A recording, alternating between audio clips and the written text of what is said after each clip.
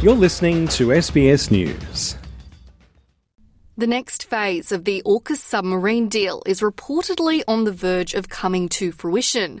Multiple media reports say Australia will buy up to 5 Virginia-class submarines from the United States under the AUKUS alliance.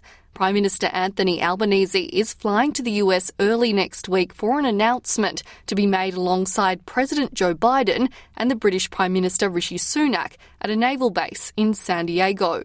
The US submarines will serve as a stopgap until a multi-billion-dollar deal to purchase future UK-designed submarines can be realised. The reports were all but confirmed by the Prime Minister while taking questions during his visit to India. I'll be making comments at the appropriate time when we've made the announcements. This is a joint arrangement between Australia, the United States and the United Kingdom.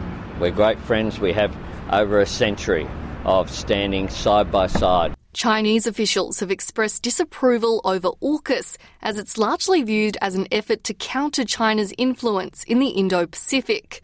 Mr Albanese says Australia will retain sovereignty over the technology, which is likely to rely initially on US crews. Australia will retain absolutely our sovereignty, our absolute sovereignty, 100%.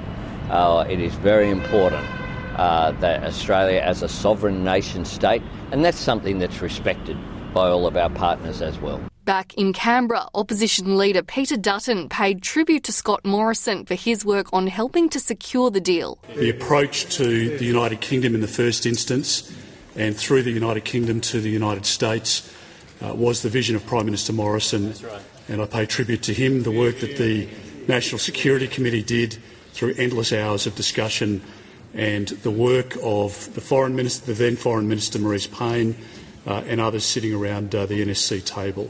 Defence Minister and Acting Prime Minister Richard Marles acknowledged the bipartisan nature of the AUKUS deal, saying it will be a massive industrial endeavour. This is a moment that we want to be and that we know is a bipartisan moment of huge significance to our country.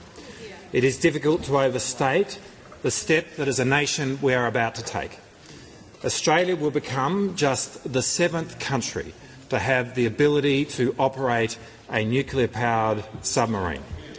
We have never operated a military capability at this level before. Meanwhile, the Prime Minister is currently in India, where he will attend the first annual Leaders Summit in New Delhi, aimed at strengthening security and trade ties with the South Asian nation. I'm very honoured, not for myself, for Australia. It says how valued the relationship with Australia is, that the government of India and Prime Minister Modi have put such a major effort into making us feel so welcome. He joined Narendra Modi at the opening of the 4th cricket test in Ahmedabad. For the start of day one, Anthony Albanese, the Prime Minister of Australia, Narendra Modi, the Prime Minister of India, doing their lap of honour in Ahmedabad.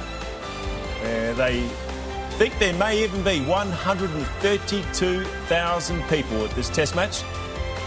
The two men were paraded around the field of the stadium named after Mr Modi.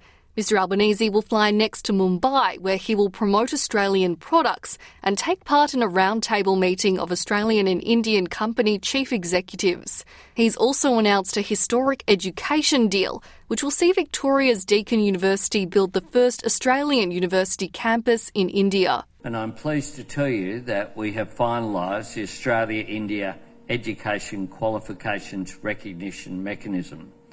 This new mechanism means that if you're an Indian student who's studying or about to study in Australia, your hard-earned degree will be recognised when you return home.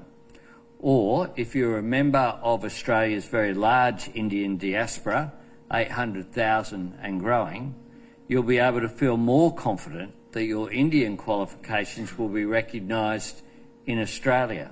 Meanwhile, in Canberra, the Greens have pledged their support for Labor's National Reconstruction Fund after striking a deal to ensure it does not support coal and gas. The $15 billion fund will provide money to areas such as technology, transport and renewables to boost manufacturing in Australia.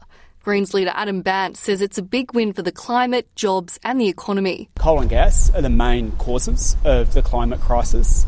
Gas is as dirty as coal, and you can't put the fire out while you're pouring petrol on it. Labor's Safeguard Mechanism bill is still up for discussion, with pressure mounting on independent Senator for the ACT David Pocock to oppose it after a recent UComs poll found 62% of Canberrans are against new coal and gas projects. Hannah Kwon, SBS News.